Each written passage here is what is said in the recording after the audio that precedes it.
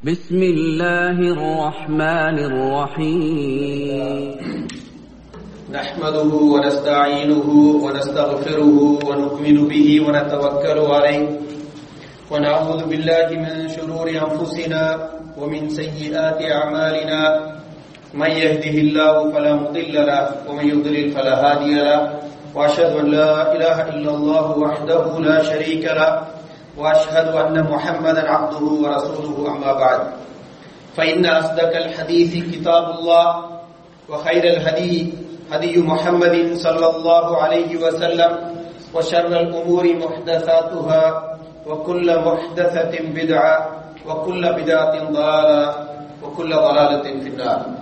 وقال الله تعالى في محكم تنزيله العظيم: أعوذ بالله من الشيطان الرجيم: يا أيها الذين آمنوا اتقوا الله حق تقاته ولا تموتن إلا وأنتم مسلمون.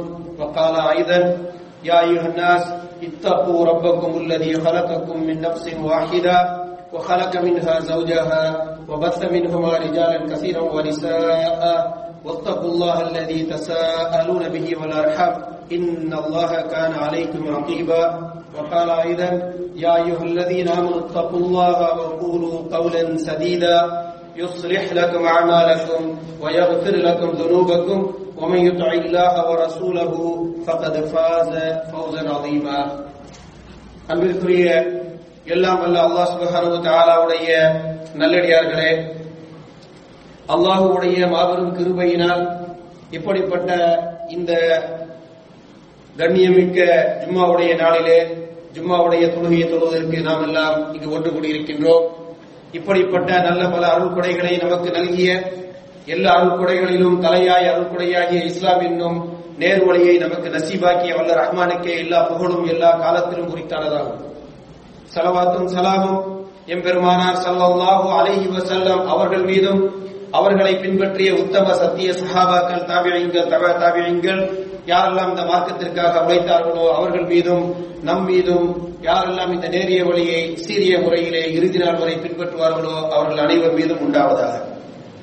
அன்பிற்குரிய அல்லாஹ்வின் நல்லடியார்களே, நாம் கடந்த பல ஜும்மாக்களாக தொடர்ச்சியாக லுக்மானுல் ஹக்கீம் என்று சொல்லப்படக்கூடிய ஞானம் கொடுக்கப்பட்டவராகிய லுக்மான் என்று சொல்லக்கூடிய அல்லாஹ்வின் நல்லடியார் அவரது மகனுக்கு செய்த உபதேசங்களின் பகுதிகளை தொடர்ந்து பல ஜும்மாக்களிலே பார்த்து வருகிறோம்.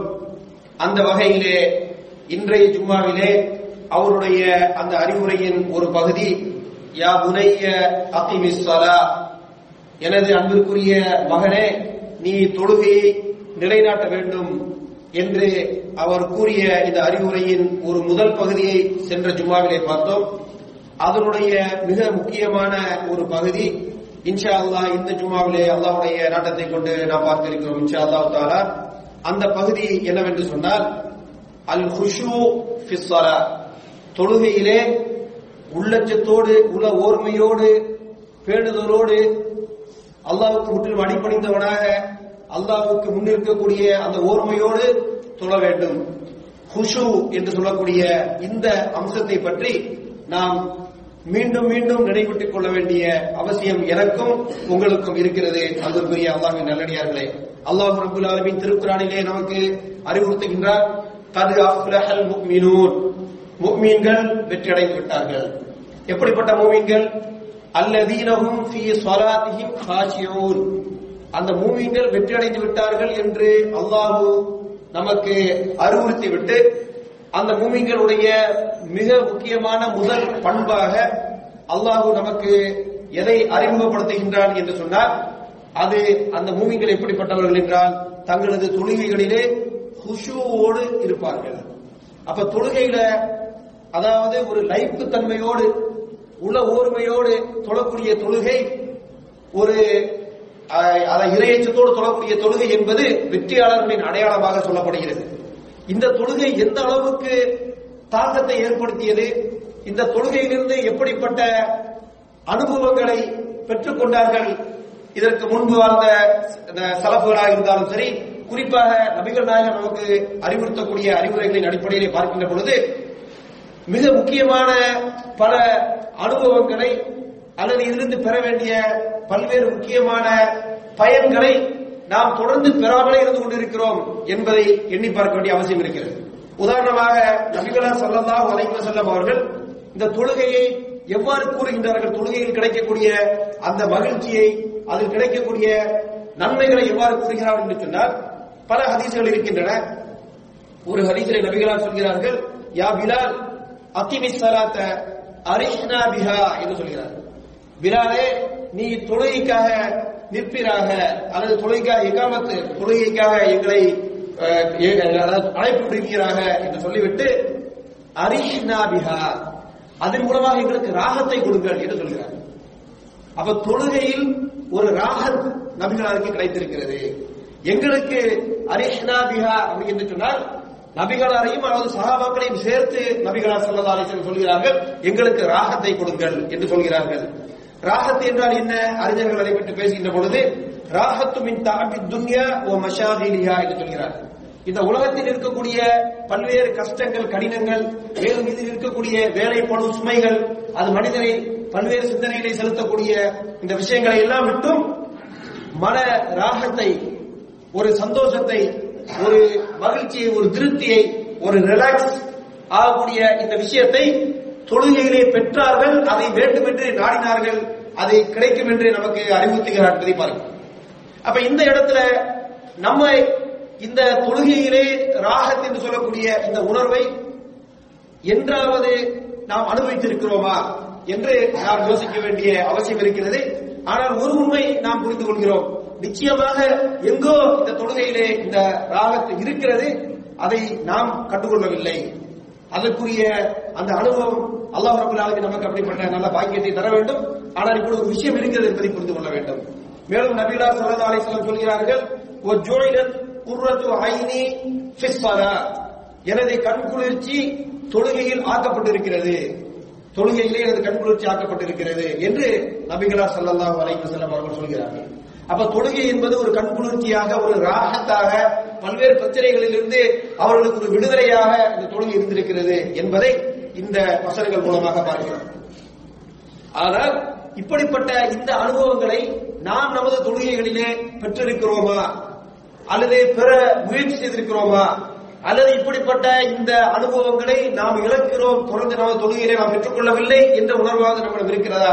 இவைகளை எல்லாம் நானும் நீங்களும் தீவிரமாக மீண்டும் மீண்டும் நினைவூட்டிக் கொண்டு மீண்டும் மீண்டும் அதை பற்றி சிந்தித்து பார்த்து கொஞ்சமாவது அந்த அடிப்படையிலே முயற்சிகளை மேற்கொள்ள வேண்டும். அல்லாஹ் நல்ல தௌஃபீக்கை நமக்கு தந்துள்ள வேண்டும். அப்ப தொழுகையிலே இந்த கது அஃப்லஹல் முஃமினூன் அல்லதீன ஹும் ஃபீ ஸலாத்திஹிம் காஷிஊன் என்று சொல்லக்கூடிய இந்த குஷூவை பற்றி பேசக்கூடிய இந்த வசனங்கள் வருகின்ற பொழுது குஷூ என்றால் என்ன என்பதை பற்றி விளக்கங்களை சொல்கின்ற பொழுது சில அறிஞர்கள் நமக்கு கற்றுத் தருகிறார்கள். هو يقبل المسلم على الصلاة بقلبه مستحضرا عظمة الله تعالى. அதாவது ஒரு மூமின், ஒரு முஸ்லிம் தொழுகைக்கு முன்வர வேண்டும். வருகின்ற பொழுது அவனது உள்ளம் அல்லாஹ்வுடைய மகத்துவத்தை முன்னிறுத்தியதாக இருக்கக்கூடிய அந்த எண்ணப்பாட்டோடு அவன் தொழுகையை நோக்கி முன்வர வேண்டும். ومدبرا في معاني آيات القرآن الكريم, ஓதக்கூடிய திருக்குர்ஆன் வசனங்களை பற்றி எண்ணி பார்க்க, சிந்தித்து பார்க்கக்கூடிய இந்த மனோபக்குவத்தோடு அவன் தொழுகையை நோக்கி முன்வர வேண்டும். ومتفكرا في جميع الأقوال والأفعال المشروعة في الصلاة, அதாவது தொழுகையிலே இருக்கக்கூடிய அவன் பேசக்கூடிய, சொல்லக்கூடிய ஒவ்வொரு வார்த்தைகள், உதிர்க்கக்கூடிய ஒவ்வொரு அதுக்கார்கள், துஆக்கள், அதே போல செய்யக்கூடிய ஒரு செயல்பாடுகள், இவைகளை பற்றி எண்ணி பார்க்கக்கூடிய நினைவோடு எண்ணி பார்த்து அந்த எண்ணி பார்க்கக்கூடிய அந்த உள்ள உணர்வோடு அவன் தொழுகையை நோக்கி முன்வர வேண்டும்.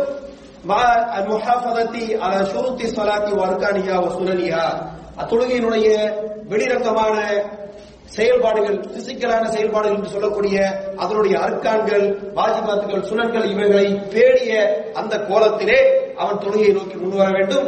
இதுதான் குஷு என்று சொல்கிறார்கள்.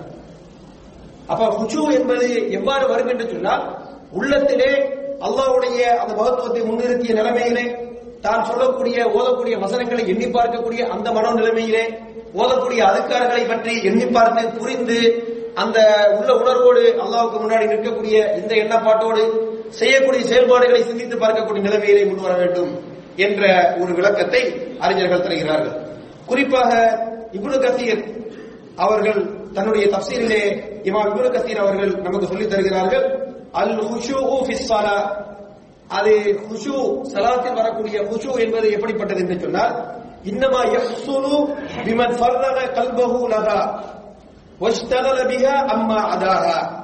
இது யாருக்கு கிடைக்கும், யார் இதை பெற்றுக் கொள்வான் என்று சொன்னால், யார் தனது உள்ளத்தை தொழுகைக்காக ஃப்ரீயாக்கி தொழுகைக்கு வருகிறாரோ, தொழுகைக்கு வருகின்ற பொழுது உள்ளத்தை தொழுகைக்காக ஃப்ரீயாக்கிறணும். அப்படின்னா என்ன அர்த்தம், வஷ்தகல பிஹா, தொழுகை தொழ வேண்டும் என்ற விஷயத்துல அவனது உள்ளம் ஈடுபட்டு இருக்க வேண்டும். அப்ப உள்ள எதுல பிஸியா இருக்கணும், நம்ம தொழ போறோம், தொழுகையில இருக்கிறோம், தொழ வேண்டும், அதுக்காக தயாரிப்போடு செல்கிறோம் என்று சொல்லக்கூடிய தொழுகை சம்பந்தப்பட்ட அந்த விஷயத்துல உள்ளம் பிஸியாக இருக்க வேண்டும், அதிலே ஈடுபட்டு இருக்க வேண்டும். அம்மா அதாக அது அல்லாத மற்ற விஷயங்களில் ஈடுபட்டு இருக்கக்கூடிய அதை விட்டும் விலகி இருக்க வேண்டும். அப்ப தொழுகையினுடைய நேரம் வந்து விட்டால் அவன் தொழுகைக்காக தன்னை தயார் செய்து அதுல உள்ளத்தை ஈடுபடுத்தி மற்ற விஷயங்களிலிருந்து உள்ளத்தை விலக்கி அவன் தொழுகைக்கு வரக்கூடிய இந்த ஒரு ஏற்பாடு இருக்க வேண்டும். இப்படி ஒரு ஏற்பாடு இருக்கக்கூடியவன் தான் தொழுகையிலே குஷுவை பெற்றுக் கொள்ளக்கூடியவனாக இருப்பான் என்ற கருத்தை சொல்லிவிட்டு மேலும் சொல்கிறார்கள், தொழுகையினுடைய அந்த வேளையிலே தொழுகை வந்துவிட்டது என்று சொன்னால் மற்ற அனைத்தையும் விட தொழுகையை முன்னுரிமை கொடுக்கக்கூடியவனாக, அதை தேர்ந்தெடுக்கக்கூடியவனாக இருக்க வேண்டும். இப்படி ஒரு எண்ணப்பாட்டோடு அவன் தொழுகையை அணுகுவான் என்று சொன்னால், வஹீன இதின் அந்த வேளையிலே தக்குனு ராஹத்தன் லஹு, இப்படி அவன் தொழுகையை அணுகினால் தொழுகை அவனுக்கு ராகத்தாக மாறும். மேலும் வக்குர்ரத் ஐனின், அவனது கண் குளிர்ச்சியாக மாறும் என்று சொல்கிறார். அப்ப நபிகளார் ஸல்லல்லாஹு அலைஹி வஸல்லம் அவர்கள் நமக்கு அறிவுறுத்துகிறார்கள், தொழுகையிலே ராகத்தை நாங்கள் பெற்றுக் கொண்டோம், தொழுகை எனக்கு கண் குளிர்ச்சியாக ஆக்கப்பட்டிருக்கிறது என்று நபிகளார் நமக்கு கற்றுத் தருகிறார்கள்.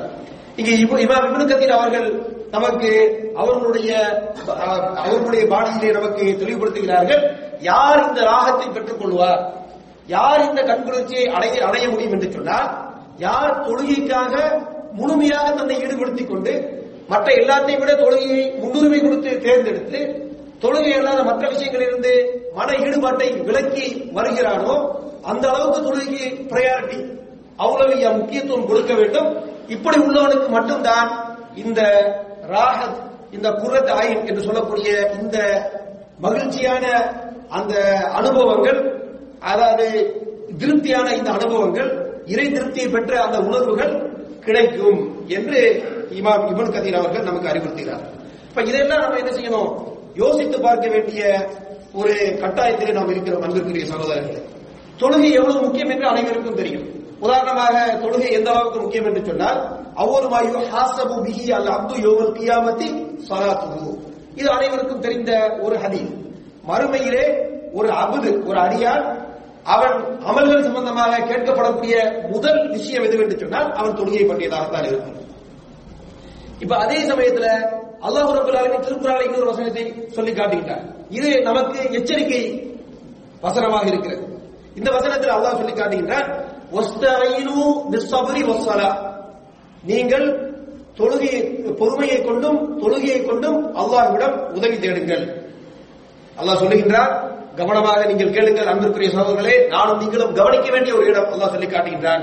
வ இன்னஹா லகபீரத்துன் இல்லா அலல் காஷியீன், இந்த தொழுகை என்பது யார் குஷுவோடு இருக்கிறார்களோ, அதாவது பேணுதலோடு உள ஓர்மையோடு பணிவோடு இதை அணுகுகிறார்களோ அவர்களை தவிர மற்றவர்களுக்கு தொழுகை ஒரு சுமையாக இருக்கும் என்று சொல்லப்படும்.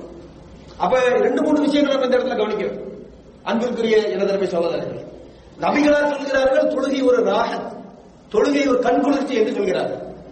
கண்குளிர்ச்சி கிடைக்க வேண்டும் என்றால் என்ன செய்ய வேண்டும் என்று அறிஞர்களுடைய அறிவுரைகளை பார்க்கிறோம். பல அறிவுரைகள் இருக்கின்றன. இந்த சில அறிவுரைகள் நமக்கு ஆழமான கருத்துக்களை தருகின்றன. ஆனால் மாற்றமாக இன்னொரு நிலைமையை அல்லாஹ் நமக்கு அறிவுறுத்துகின்றார், எச்சரிக்கையாக நமக்கு சொல்லித் தருகின்றார். தொழுகை யார் குஷு இல்லாமல் இருக்கிறார்களோ அவர்களுக்கு பாரமாக இருக்கும் என்று சொல்லுகிறார். இந்த இடத்துல நம்ம யோசிக்க வேண்டும். ஒவ்வொருவரும் தனிப்பட்ட முறையில, நானும் தனிப்பட்ட முறையில யோசிக்க வேண்டும், நீங்களும் தனிப்பட்ட முறையிலே அமர்ந்து யோசிக்க வேண்டும். அல்லாஹ் நமக்கு நல்ல நசீபை தர வேண்டும். தொழுகை என்பது ஒரு கடமையாக செய்து முடித்து விட வேண்டும் என்ற உணர்வோடு, ஒரு பாரமான ஒரு ஃபீலிங் வரக்கூடிய முறையில் இருக்குதா, இல்ல தொழுகைக்கு மகிழ்ச்சியோட போய் தொழுது முடிச்சுட்டு அல்ஹம்துலில்லாஹ் ரொம்ப திருப்தி இப்படி உணர்வு நமக்கு வருதா? யோசித்து பார்க்கலாம். பல கட்டத்துல பெரும்பாலான மக்களுக்கு எப்படிப்பட்ட உணர்வு வர முடியும் என்றால், நம்ம யாரையும் சுட்டிக்காட்டி பேசவில்லை, நான் என்னை பற்றி யோசிக்க வேண்டும், நீங்கள் உங்களை பற்றி யோசிக்க வேண்டும். தொழுகை என்பது பல சந்தர்ப்பத்துல இந்த டைம்ல கடமையை முடிச்சிருவோம், முடிச்சுட்டா நம்ம அடுத்த வேலை செய்யலாம் அப்படின்ற ஒரு ஃபீலிங் நமக்கு நிறைய வருது. அப்ப கொஞ்சம் சுமை மாதிரி ஒரு ஃபீலிங் வந்தாலே அப்ப குஷூல எங்கேயோ சிக்கல் இருக்கு. இது கூட அடையாளமாக அல்லாஹ் இந்த இடத்துல சொல்வதே பாருங்க. அப்ப சுமைங்கிற ஒரு ஃபீலிங் வருதுன்னா எங்கேயோ நமக்கு பிரச்சனை இருக்கிறது. அப்ப இந்த சுமைங்கிற உணர்வில் இருந்து அது ஒரு ராகத்து, ஒரு கண்குளிர்ச்சி, அதுல ஒரு மகிழ்ச்சி, இறை திருப்தியை பெற்றோம் என்று சொல்லக்கூடிய சந்தோஷம், இதெல்லாம் கிடைக்க வேண்டும் என்றால் நம்ம என்ன செய்யணும்? இது ஒரு முக்கியமான ஒரு கேள்வி. இந்த இடத்துல நம்ம யோசிக்க வேண்டிய இன்னொரு முக்கியமான அம்சம் என்னவென்று சொன்னால், இப்படிப்பட்ட அம்சங்கள் எல்லாம் தொழுகையில் இருக்கிறது, இவைகளை நாம் இழக்கிறோம் என்ற உணர்வு முதல்ல வருகிறதா? முதல் கொஸ்டின். பல பேருக்கு நமக்கு என்ன தோணுகிறது என்று சொன்னால், தொழுகை வந்தோம், கடமையை முடிச்சோம், போனோம் என்ற அளவோடு இருக்கிறது. இதனை இப்படிப்பட்ட இந்த இன்பங்கள், இந்த திருப்திகள், இந்த இறை நெருக்கம், அது கிடைக்கும், அது தரக்கூடிய ராகத், கண்குளிர்ச்சி, இப்படி எல்லாம் பல விஷயம் இருக்கு உள்ள, நமக்கு கிடைக்காம இருக்கு. இந்த அளவுக்கு ஒரு உணர்வாக இருக்குதா, இல்ல இதை பற்றி ஒரு கவலையே இல்லையா? இது ஒரு நிலைமை. சில சந்தர்ப்பத்தில் நம்ம என்ன இருக்குன்னு சொன்னா, அப்பப்ப ஒரு உணர்வு வரும். என்ன உணர்வு? தொழுகை நம்ம பெருதலா தொழாம இருக்கிறோம், வர்றோம் போறோம் தொழுகிறோம், இப்படித்தான் போய்கிட்டு இருக்கு, ஒரு பேணுதல் இல்லாமலே போகுது அப்படின்னு அப்பப்ப உணர்வு வந்து போகுது. ஆனாலும் அந்த பேணுதல் வருகிறதா இல்லையா என்பது இன்னொரு கேள்வியாக இருக்கு. ரொம்ப ரொம்ப ரேரா ஏதோ ஒரு வக்துல, ஏதோ ஒரு ரக்காத்துல, சில சமயத்துல இந்த திருப்தி மாதிரி ஒரு சில பேர் வந்திருக்கலாம், அல்லது அதை அனுபவிக்காமலே கூட நம்ம இருந்திருக்கலாம். அப்ப இந்த இடத்துல நம்ம என்ன முயற்சி செய்ய வேண்டும் என்று சொன்னால், நம்ம மூத்தா போற வரைக்கும் நமக்கு அல்லாஹ்வுடைய கிருபையால நமக்கு நேரம் இருக்கிறது, அது எப்போது நமக்கு தெரியாது. ஆகவே இப்படிப்பட்ட இந்த தொழுகையில் கிடைக்கக்கூடிய ராக, கண்குளிர்ச்சி, இவைகளை நம்ம அனுபவித்து பார்த்துவிட வேண்டும். அதற்காக முடிந்த அளவு முயற்சி செய்ய வேண்டும். இந்த முயற்சி செய்கின்ற பொழுது பல தடவை நம்ம தடுமாறுவோம், பல தடவை நம்ம அந்த முயற்சியில வெற்றி அடையாமல் போகலாம். ஆனால் தொடர்ந்து ஒருவரை ஒருவர் நினைவூட்டிக் கொண்டு, நமக்கு தோழர்கள் இருப்பார்கள் என்று சொன்னால், அப்பப்ப இந்த விஷயத்தை என்ன தொழுகையில நமக்கு பேணுதல் இல்லாம இருக்கு, கொஞ்சம் கவனமா தொடரும், இப்படிங்கிற விஷயத்தை நினைவூட்டிக் கொள்ளக்கூடிய ஒரு நட்பு வட்டத்தோடு நம்ம இருந்தோம் என்று சொன்னால், இந்த தொழுகை, இந்த இன்பங்களை எல்லாம் கொஞ்சமாவது சுவைத்து பார்த்து விட வேண்டும். அல்லாஹ் அந்த நசீபை எனக்கும் உங்களுக்கு தர வேண்டும் என்ற இந்த ஒரு முக்கியமான ஒரு விஷயத்தை சிந்திக்கக்கூடிய இந்த இடத்துல என்னுடைய முதல் குத்பாவை நான் முடித்துக் கொள்கிறேன். வாக்குறுதி தோழிகாத அஸ்தக்ஃபிருஹு இன்னஹு ஹுவல் பர்ருர் ரஹீம்.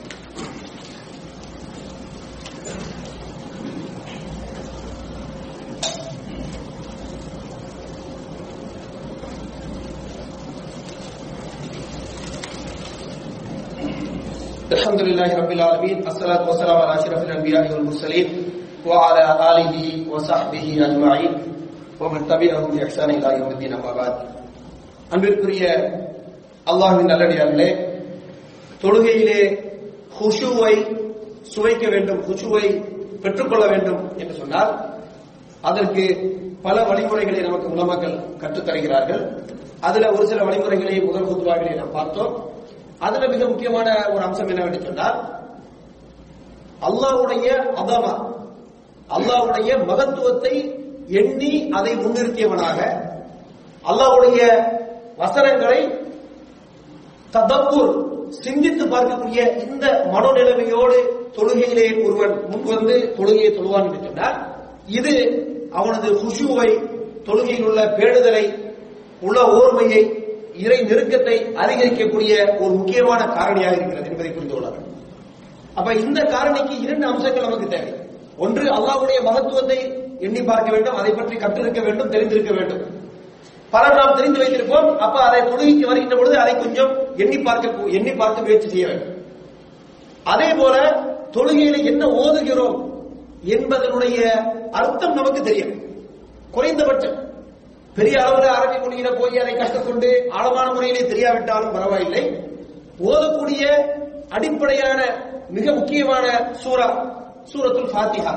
இந்த சூரத்துல் ஃபாத்திஹாவை நம்ம ஓதுகின்ற பொழுது கொஞ்சம் உள ஓர்மையோடு அது சொல்லக்கூடிய கருத்துக்களை கொஞ்சம் மனதில் எண்ணி பார்த்து, இப்படிப்பட்ட இந்த மகத்தான ரப்பின் முன்னாடி நிற்கிறோம் என்ற கொஞ்சம் அந்த உணர்வை கொண்டு வர முயற்சி செய்தோம் என்று சொன்னால், நிச்சயமா இந்த தொழுகையில் கிடைக்கக்கூடிய அந்த அனுபவங்களை, இந்த ராகத்தை, இந்த கண்குளிர்ச்சியை கொஞ்சம் கொஞ்சம் இன்ஷா அல்லாஹ் சுவைக்கக்கூடிய பாக்கியத்தை அல்லாஹ் நமக்கு தந்தருவான். ஆனா இந்த முயற்சி நம்ம செய்யணும். அப்ப உதாரணமா சூரத்துல் ஃபாத்திஹா, சூரத்துல் ஃபாத்திஹாவை சிந்திப்பது என்பது ஒரு பல விஷயங்களை எனக்கு பேச முடியும். ஆனால் சூரத்துல் ஃபாத்திஹாவை ஓதுகின்ற பொழுது அவர் பிஸ்மில்லாஹிர் ரஹ்மானிர் ரஹீம் அல்ஹம்துலில்லாஹி ரப்பில் ஆலமீன், எல்லா புகழும் அகிலங்களின் இரட்சகராகிய அல்லாஹ்வுக்கே உரித்தானது. இப்ப அகிலங்களின் இரட்சகராகிய அல்லாஹ்வுக்கே உரித்தானது என்ற அர்த்தத்தை யோசித்து பார்க்கின்ற பொழுது அல்லாஹ்வுடைய மகத்துவத்தையும் அங்கு எண்ணி பார்க்கக்கூடிய வாய்ப்பு இருக்கு. அர் ரஹ்மானிர் ரஹீம், அல்லாஹ் தரக்கூடிய அருள்கொடைகள் எண்ணி பார்க்கக்கூடிய வாய்ப்பு இருக்கு. மாலிகி யௌமித்தீன், மறுமை நாளின் அதிபதி, மறுமை நாளினுடைய அரசனாக அல்லாஹ் ரப்பல் ஆலமீன் இருக்கிறார். இந்த ரப்புக்கு முன்னாடி மறுமையில போய் நிற்போம், அதே ரப்புக்கு முன்னாடி தான் இப்போ நின்றுட்டு இருக்கிறோம். அப்ப இப்போ நம்ம அல்லாஹ்வுக்கு பணிந்தவனாக நின்றால் மறுமையில ரப்புக்கு முன்னாடி நிற்கும் போது அல்லாஹ் நம்மை கருணையோடு பார்ப்பார். அப்ப அதே ரப்புக்கு முன்னாடி நிற்கிறோம் அப்படின்ற உணர்வு நமக்கு வரும் என்று சொன்னார் பெரிய லெவலுக்கு போயிருக்கோம். ஆனா அந்த உணர்வு நம்ம தொழுகின்ற பொழுது நமக்கு என்ன செய்யாது, அந்த ஃபீலிங் நமக்கு வராம போயிடும்.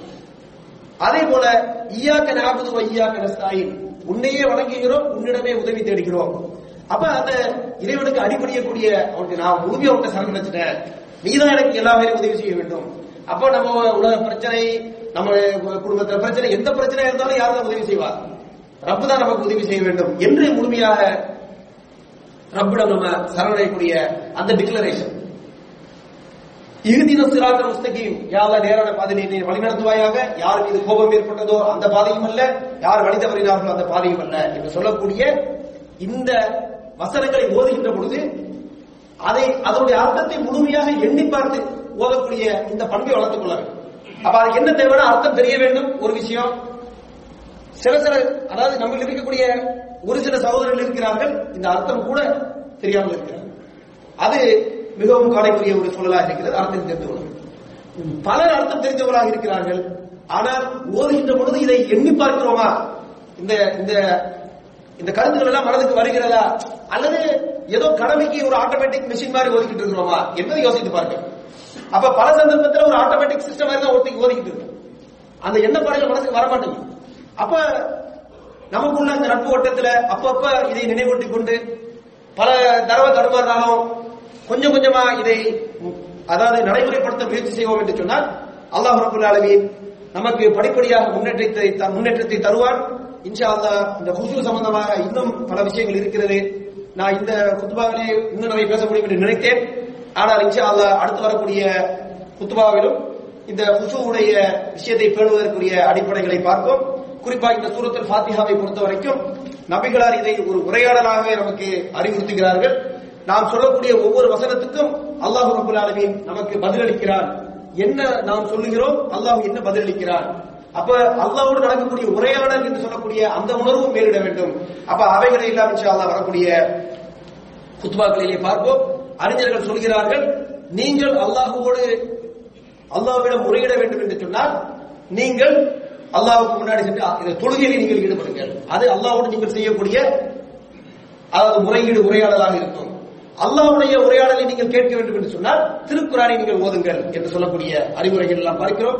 அல்லாஹ் ரப்பல் ஆலமீன் சிறப்பான முறையிலே இந்த தொழுகையில் குஷுவை பெற்றவர்களாக அல்லாஹ் ரப்பல் ஆலமீன் இந்த தொழுகையில் ராகத்தை குர்ரத் ஆயின் என்று சொல்லக்கூடிய இந்த அனுபவங்களை எல்லாம் அடையக்கூடிய பாக்கியத்தை பெற்ற நன்மக்களாக அல்லாஹ் என்னையும் உங்களையும் கபூல் செய்து கொள்ள வேண்டும். இன்னல்லாஹு வ மலாயிகத்துஹு யுஸல்லூன அலன் நபி யா அய்யுஹல்லதீன ஆமனூ ஸல்லூ அலைஹி வ ஸல்லிமூ தஸ்லீமா اللهم صل على محمد وعلى ال محمد كما صليت على ابراهيم وعلى ال ابراهيم انك حميد مجيد اللهم بارك على محمد وعلى ال محمد كما باركت على ابراهيم وعلى ال ابراهيم انك حميد مجيد ان الله يأمر بالعدل والإحسان وإيتاء ذي القربى وينهى عن الفحشاء والمنكر والبغي يعظكم لعلكم تذكرون ولذكر الله أكبر والله يعلم ما تصنعون.